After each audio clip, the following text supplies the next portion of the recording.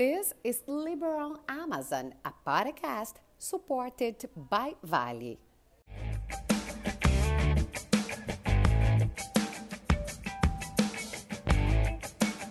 Hi everyone, how are you? We are back. This is Liberal Amazon, a podcast produced by journalists in Amazon. Today with me, my friend Victor Furtado, also a journalist at liberal.com. It's nice to have you here today, Victor. Hi Cinthia, hi everybody. It's a pleasure to be here. And today we will talk about a city that was a center of latest extraction from the last century, founded by American immigrants. And believe, if you walk by the streets, you can see so many constructions the same as in United States. This city is called Fordlandia, a local that still maintains American traditions after the founding of in the heydays of the rubber cycle. I say more, Fordlandia came from the name of the American founder, Henry Ford. Walking down the streets in Belterra, you can see a wooden-made houses in white and green spread along several villages in the city. The houses bear the name of the functions performed by the workers who lived there almost a century ago. The flat streets in the city that played the whole of a factory dormitory embedded in the heart of the Amazon rainforest during the boom of the rubber cycle in Brazil are still full of references to the 1930s, when the North Americans came from to Bela Terra, as it was originally called, to create a large latex extraction product, a raising activity that promised to highly leverage the economy in the Amazon. The villages were the places where those involved with the rubber production used to live. That is, the employees' townhouses designated by those who earn monthly wages, and the homes to the Americans, all built with outstanding characteristics which refer to that period. Here are some stories from the beginning. Around a century ago, in the late of 1920s, Henry Ford, founder of Ford Vehicle Industries in the United States, decided to send employees to the Amazon region for what was considered to be a strategic mission to build a city from extracted where latex could be extracted for rubber production. First of all, the intended goal was to supply his tire factories in the North American continent. That was how Fordlandia was born in 1928, on the banks of the Tapajós River, at the first place chosen for this dream to come true. What Ford did not know is that the place was not suitable for growing rubber trees. This fact caused the initial project to be abandoned due to the difficulties with rubber production. After everything was ready for the enterprise, Fordlandia was doomed to become a ghost town. And now I know that you are thinking that the city disappeared, but not yet. The pedagogue and professor Antonio Castro, specialized in story, gives us details. After the frustrated start of the project in Fordlandia, it was Henry Ford's son, Edsel Ford, also an entrepreneur, who insisted that his father should pursue the dream. This new area, with flat topography and fertile soil, was also designed in the American modes, from customs and traditions to architectural structure. Ford had 1 million acre site granted to them, including part of Aveiros and Itaituba's territories. In Belterra, initially, they got more than 281 acres and managed to strategically exchange part of their area. The city was fully planned. All the odd roads are on the east-west axis, whereas the even ones are on the north-south axis. Unlike Fordlandia, Belterra's futures for the project were considered perfect. Ford's plans aren't working, but they were trying. In 1944, the Americans had already planted around 3 million acres of rubber trees. Of that amount, 2 million were GMOs, genetically modified organisms. And here one more detail. Henry Ford sent an American employee who was working in Southeast Asia to the Amazon, but they were not aware of these techniques. They didn't know about the fungus that attacked the plantation in Fordlandia. Many Europeans, however, already knew about it, and they were the ones who really joined efforts to accomplish the big planting in the Southeast Asia. Imagine what happens. The seeds were taken from the Amazon to England, where they began to produce the first plant seedlings and then taken it to Asia. They genetically modified the seedlings because of this concern with the fungus. They did this work there. The plant adapted to the ground very well due to the soil and climate conditions. Antonio Castro emphasizes that even with the success of the ongoing project, a year later it came to an end.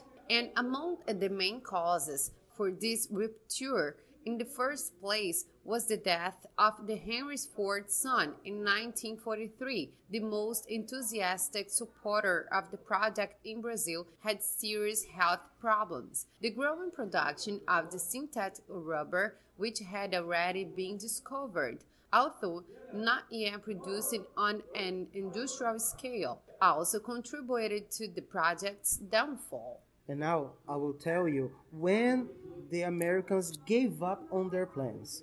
The end of World War II was the third decisive factor. The Japanese took control of the Southeast Asian plantations, and in order to hamper Allied troops, they retracted the exports. The rubber production from the Amazon was not enough to supply the international demand. When the war was showing signs of weakening, Amazon suffered an economic collapse, and it stopped exporting but not extracting. It's an incredible story, right, Victor? An American ghost city in Brazil. But the city survived, and the story of Belterra may be split into three main phases. One, led by the North Americans, a second phase which the Ministry of Agriculture controlled the land through the federal policy offices in Pará for 50 years from 1946 to 1995, and when the governor created the municipality of Belterra, and a third phase involving the period that lasts until today. That's right, Cinthia. And talk about stories. It is impossible not to talk about the people who made this, like Chardeval Pantoja, 83-year-old resident, born and raised in Belterra. It's one of those people who followed the nearly 87-year historical trajectory of Belterra since the arrival of the Americans in the region around 1934. He is regarded as a local historian and poet, who has even composed the city's anthem. Pantoja was once the administrator of Belterra and Furtado too, when the two municipalities still fought for political emancipation. He has also held the position of Environment and Tourism Secretary. Due to early death of his father when he was just 2 years old, the late Victor Chardeval was in charge of raising his three siblings. His mother did not have the financial means to support the family.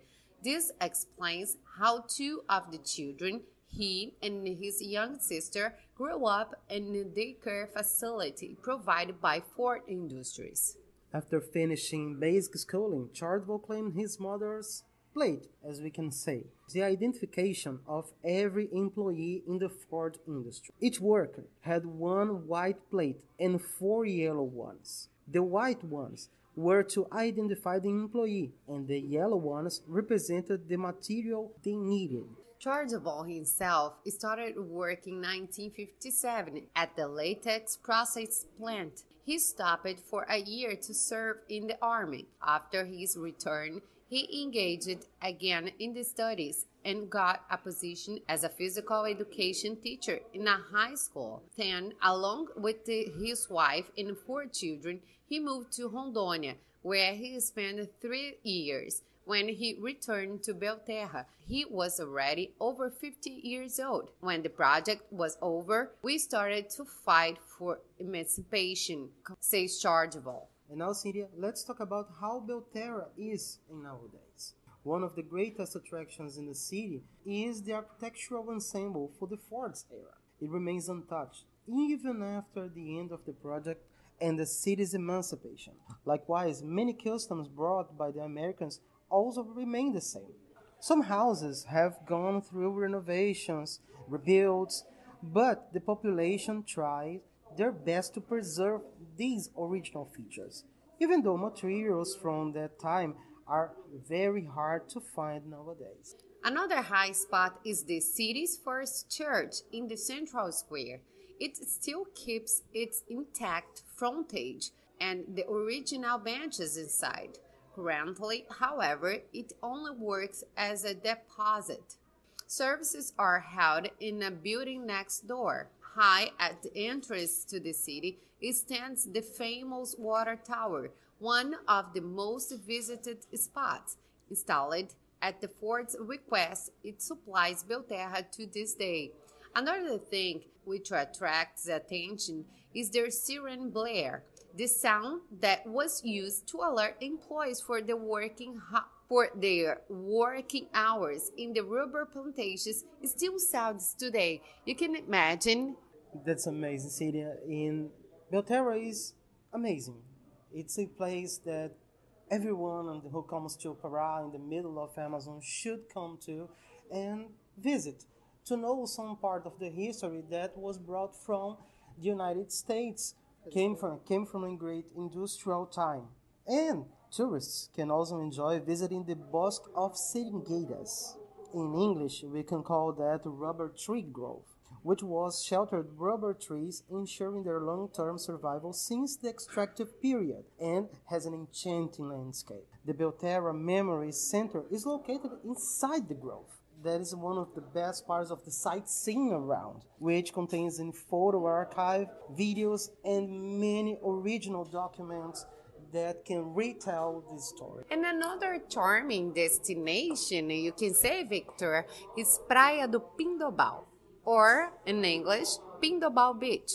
Contrary to what some believe, the site does not belong to Alter do Chão, but to Belterra, Floresta Nacional do Tapajós, FLONA, or Tapajós National Forest, located within the municipality's boundaries, is also an attraction for many visitors. It's a beautiful place to visit it too.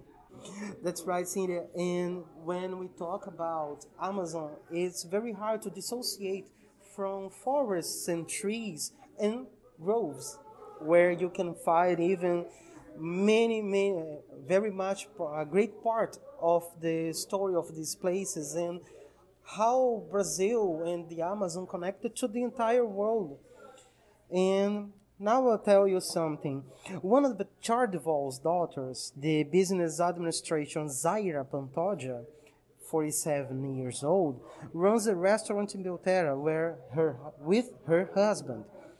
She says that there is a lot to explore around the beaches of Belterra, like Cajutuba, Porto Novo, Santa Cruz, and Pindobal, as you already told. The Belterra people like story, like history, and they love their city. They like to show what they have, but unfortunately, this is not the kind of publicized city and not very attracted to the tourism. But it's not just this, right, Victor? When we say investments they needed, we are talking about beach structures with shorelines and public restrooms would be very welcome. The paving of the road from Alter do Chão to Praia do Pindobal, the most famous in the region, would also help considerably. If that happens, the number of the visitors could be triple. That's a lot of people. And the Municipal Secretary of Tourism of Santarém, Alaércio Cardoso, agrees. For this reason, the department has been studying, together with the Tourism Ministry, or Ministério do Turismo in Portuguese, and the State Secretary of Tourism, how these investments should be made. The roads are among the investment plans for 2022. aimed at providing access to the beaches of Santarém and Belter. And here is a project that can help tourism at the region. The Belterra Science Museum, already underway, will operate in the former Henry Ford Hospital destroyed by a fire in the mid-2000s and located inside the Bosque das Seringueiras, will certainly contribute to attracting people from outside. As many do not know the story of Belterra, the initial focus will be on archaeological research into ancient indigenous civilizations. So, Cinthia, if the people want to know some more about Belterra and Furtado, it's better to go at the website and access the full content that Liberal Amazon brought to our audience at oliberal.com. Yes, Victor, you're right. At the Liberal Amazon, you can see pictures and videos about this dam. Thank you for your company, Victor. We will be back next week. Bye, guys. I thank you, Cinthia, and I thank you for all those people listening to us right now. Access all of our products and social media. You can have much more from the Amazon, much beyond people are used to see. Content made by people who live in Amazon. We thank you. See you next time. Bye. Bye.